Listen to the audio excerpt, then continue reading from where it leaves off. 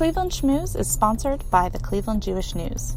Get the latest news and information from the Cleveland Jewish News delivered right to your inbox. Choose from breaking news, daily headlines, community life cycle notices, arts, events, highlights, and more with our free e-newsletters. Sign up now at cjn.org/e-signup. Welcome to Cleveland Schmooze, a bi-weekly podcast about the people who make up Jewish Cleveland. We're your hosts, Rachel Rude and Robin Rude. This week we're talking about sports with sports medicine Dr. Aaron Wolkoff. He tells us about his love of playing soccer and helping his community become healthy and active. We sat down with Aaron at B'nai Yeshurun Congregation in Pepper Pike. Aaron Wolkoff, thanks for joining us on Cleveland Schmooze. Thank you. So we like to start every episode by talking a little bit about your Jewish background and sort of how did you grow up? What kind of traditions did you celebrate? So I'm born and raised through and through from a Jewish family. I've been a member of B'nai Yeshurun since I was born. My parents got married here in the shul.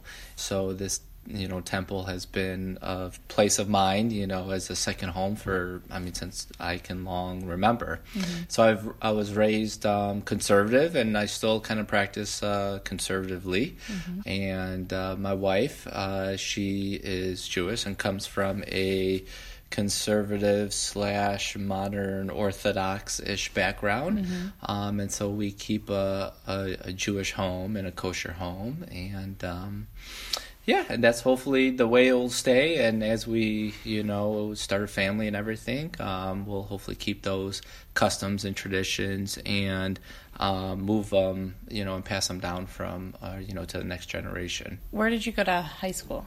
So high school, Beechwood. I was through and through Beechwood from kindergarten all the way till 12th grade. So going to Kenyon College, that would have been a complete reversal in terms of you were like, there are many Jews who go to Beechwood. There are not that many Jews in college.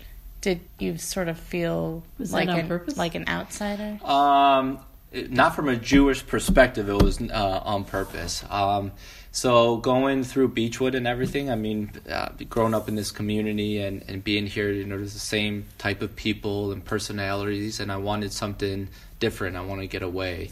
And so I actually went to a school that the prior Beechwood person that went before me was 5 or 6 years before me. So you made sure you didn't want to go with any of your classmates. Right. I wanted a change. I wanted something new and different. Mm-hmm. And yes, I knew that they had a small Jewish undergrad, students there, which was something totally different than coming from Beechwood, where 95% of my classmates are all Jewish and knew everybody. So it was definitely something that I wanted to get away from Beechwood. But when I was there, realized that it was just not, I don't want to say religious enough, but at least what I was looking for from a Jewish perspective for me. Because you keep kosher, and that's probably got to be really hard in a non-Jewish environment. Did you do that in college as well? Well, so growing up, keeping kosher in and out of the house, then going to college, and then, starting to do things like a college kid, it turned out to be like, why is my stomach always hurting? And realized that, after every meal when I'm having ice cream, maybe not the smartest thing when I'm having chicken or meat or something like that.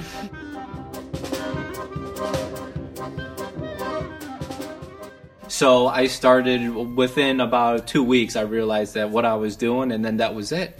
And so, yes, they didn't have a kosher kitchen, but I would not mix meat and milk when I was there. So that's kind of how I keep it now outside of the house. But inside of the house, obviously, we buy everything that's kosher. So, yeah, that's kind of what I did in undergrad, for the 4 years that I was down there. And then you went to medical school. Right. So I went to medical school at Ohio University. I probably had maybe 2 other Jewish doctors that were with me in my class. Mm-hmm. Out of probably 140 of us, there was 3 of us total, which is probably a lot different than, a generation ago where maybe there would be 15 or 20, even probably even more than that in a, graduating, medical school class of Jewish doctors. Mm-hmm. So the times are changing where there's not many Jews there are Jews still going into medicine, but not as many as there were, like my parents' age and Right. stuff like that. So going down to OU, I was too busy to go to Hillel for that matter. I was just studying, but I kept a kosher apartment. So my roommate, who his background, which was really funny, his father was Jewish and his mother is Catholic, but he converted to Catholicism and he was raised very Catholic. And so, but he knew that his father was Jewish and knew a little bit about Judaism and keeping a kosher place, and he was all for it. So, living with him for 2 years when I was down in Athens was not that big of a deal. Yeah. Keeping like a kosher apartment Sure, and you stuff. probably taught him a lot of stuff too. Yeah, and it turns out he married a Jew. Oh my gosh. So I mean, it's just it's just how So it is he is. still Catholic, or did he go back to Judaism? I don't know. I think he's still Catholic. I don't know what they're doing in their house and what they're going to do for their family.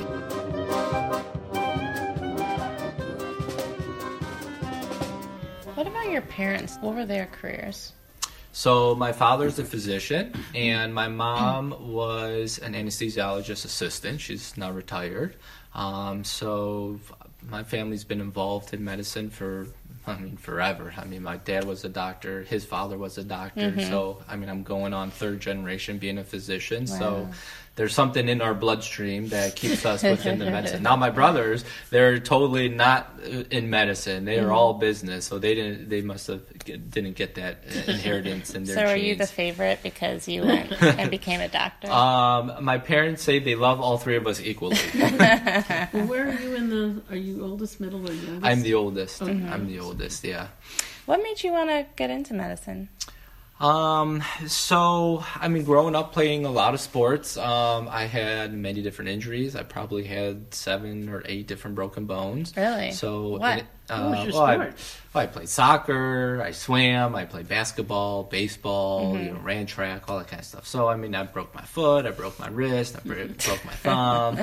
Did they hurt? Do you remember these? Oh yeah, I remember. After the first one, then I knew every time I broke a bone. Then I was like, Dad, just tape me up, let me finish the game, and we'll go get x-rays after the game. And that's how it was. Yeah. So, I've always been exposed to medicine, and I remember growing up, we used to go visit my mom when she would take call down at the hospital, and she would be there for 24 hours, so she would spend the night in the hospital. We would go down and visit her and, play around in like the little lounge and stuff like that. In college, once I knew I wasn't going to be a professional athlete, then I was like, I better figure out what I need to do. Was that an actual interest of actually becoming a professional athlete? Yes, but I was never like highly recruited to play like D1 soccer and stuff like that. So but soccer was what you wanted to do? Soccer was what I wanted to do, Yeah. and if I couldn't play soccer professionally, then the question was, could I coach? And then, which is, a process of coaching and getting a license and going even international to coach on higher professional teams. Yeah. It's a lot of work and a lot of effort, but, to start locally at high schools and work your way up to the collegiate level and then professionally takes some time.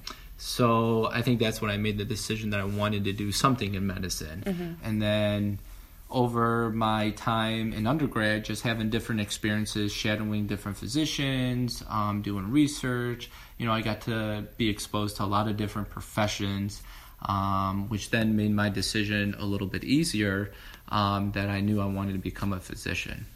What was the grossest part of learning to be a doctor? So I loved surgery, and me experiencing broken bones and stuff. I love that, but I think the dermatology, looking at all the different skin conditions, that is something I could not stomach.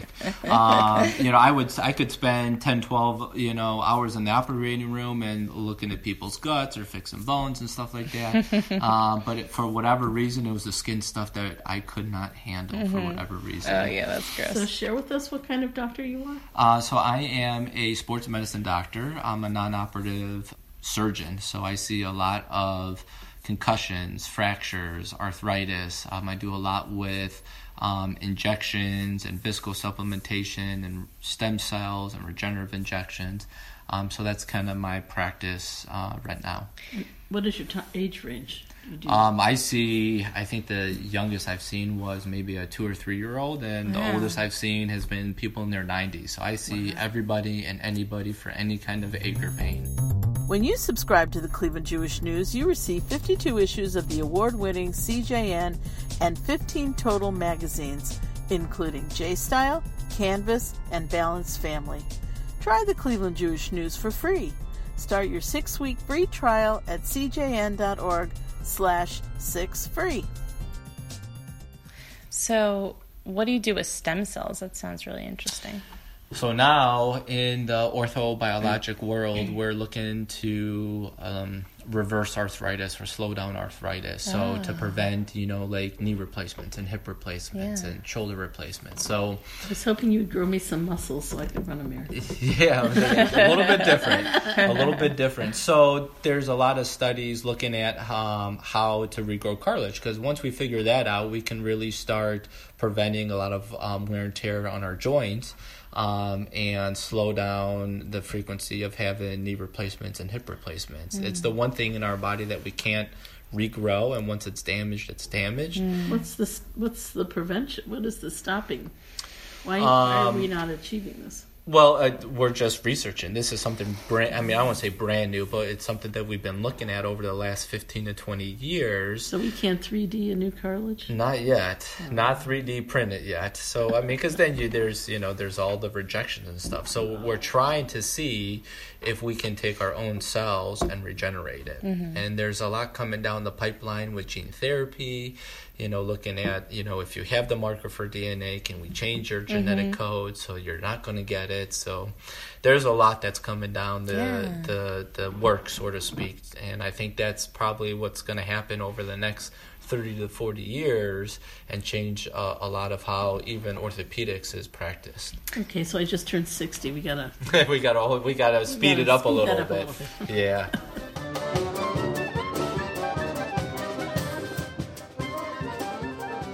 With concussions, I know in the last 10 years we've just learned so much about how repeated concussions can affect brain function and CTE and all that. Knowing what you know and seeing the people that you see, if you do have kids, are you ever going to let them play Great question. any sports? Yeah. I get that a lot from a lot of my patients' parents, so to speak. With my background and stuff, there is a role of playing team sports and doing, individual sports, and I'm all for that. And, hopefully, God willing, that when I have kids that they'll want to play sports. But there are definitely certain sports I will not let them play. Like football. Football's off the table, without a doubt. Me too. Yeah. Soccer, I'm all for it. A lot of people say, you get hit in the head. Yeah. But here's the thing, and this has come from experience since I've played 30 years of soccer. When you're taught to head the ball properly, you're not doing damage. It's when you mishead it, or the most, what I see professionally when kids come in that they play soccer and they have concussions is because they get kicked in the head, they get elbowed in the head, or they're going up for a header and somebody takes their legs out and then they, land awkwardly and their head hits the ground. Right. On a rare occasion I hear it's because the ball hit my head, or I went up for a header and I misheaded it, so to speak. But, there's a lot of there's studies that show which sports are worse for concussions compared to other sports. Isn't depending lacrosse on gender. pretty bad? Yeah, so, when it comes to, let's say high school kids, for guys, it's football, basketball, lacrosse. Those are the top 3 sports for concussions. And in Do women, people get hit with the sticks? Sticks and balls. Oh, man. And they don't wear a helmet for lacrosse? Guys, they do, and women, they don't. Which don't ask me why that's right. That doesn't make allowed sense. or not like that. But there's different rules when it comes to guys and girls lacrosse. In guys, you can, I don't want to say cross check, but hit them. And girls, you're not allowed to hit and stuff like that. And at least in the high school and college, it's a little bit different. And girls, it's different. Basketball is a high one. Soccer is a high one for girls. And then lacrosse. Gymnastics. You'd be surprised. I don't see that many gymnasts, but I do see a lot of cheerleaders. Really? Because they're falling off those towers. Even those that, what I see is the cheerleaders in high school, what they do is they're positioned right underneath the basket, right? Because there's not that much room in gymnasiums in a lot of these small schools. And they get hit by balls. That's what I see. Move the cheerleaders. Yeah, that's what I see. So, and you'd be surprised. I don't have that many dancers and gymnasts for that matter. Once in a while, I'll have one or two, but not as much. So do you have high school teams that you are the team physician for? Correct. Yeah, so I have a specific high school that's mine, and then our hospital is affiliated with, I believe, 4 schools. Okay. So there's other doctors that are within our system that we partner with that are their team physicians. Do you like doing the high school level, or would you ever want to do be the doctor for the Browns or for a professional team or the Monsters? I love doing high school. I think high school is very fun. My dream job would be Manchester United's team physician. that would be my dream. Yeah, but is that just because you'd hope they'd let you play with them? Yeah. I can't play on that level, but I would love to be their team doctor. If they called me, I'd be on the first flight over the pond, so to speak.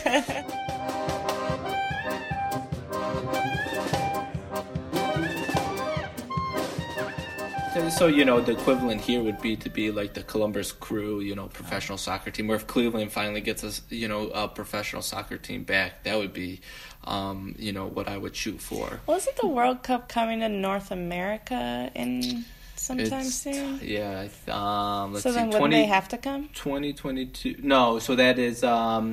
The good teams. That's international teams. So that's like the U.S., France, England, this kind of stuff. So this team is part of one of the English professional leagues. I don't know anything about sports. We happened to have vacationed in Europe this June, and every hotel we went to, we were in Zurich and Berlin and Austria, and every hotel we stayed at, the World Cup, it was during that time. Right. So in the hotel lobby of every hotel we stayed at, everybody came. They would put a big screen, remember? Yeah. Big screen TV in the lobby, drinks at the bar, and the whole place was crazy. Yep, it is, we were in one country, I think Austria, when they won one of the nights, and they were honking in the streets for hours. It was crazy. It was fabulous. It was great. They say, in America, football, baseball are really the 2 big popular sports and stuff, but soccer is by far the most popular sport and favorite sport globally. Right. But in Europe and everywhere else, it is the number 1 sport by far. Yeah. Final question. What do you love most about your job, and what makes you feel the most fulfilled?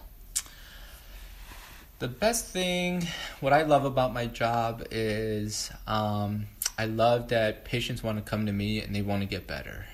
They want to have success, to get back to doing their sport that they love, or they want to be healthy and they want to feel good. And so the good thing is that I can see the fruits of their labors by helping them out get through a tough time and be successful on the other end, and have that be a stepping stone for their overall health and well-being. The biggest things that I like is when, I can see my high school kids on the sideline and they come up to me and they say hello and they ask me how I'm doing, and to see them out there and playing, and returning back from an injury, whatever they've had, getting their parents to come in because they've been injured and seeing them. So it's kind of the camaraderie that I have with my school and with my athletes that are great.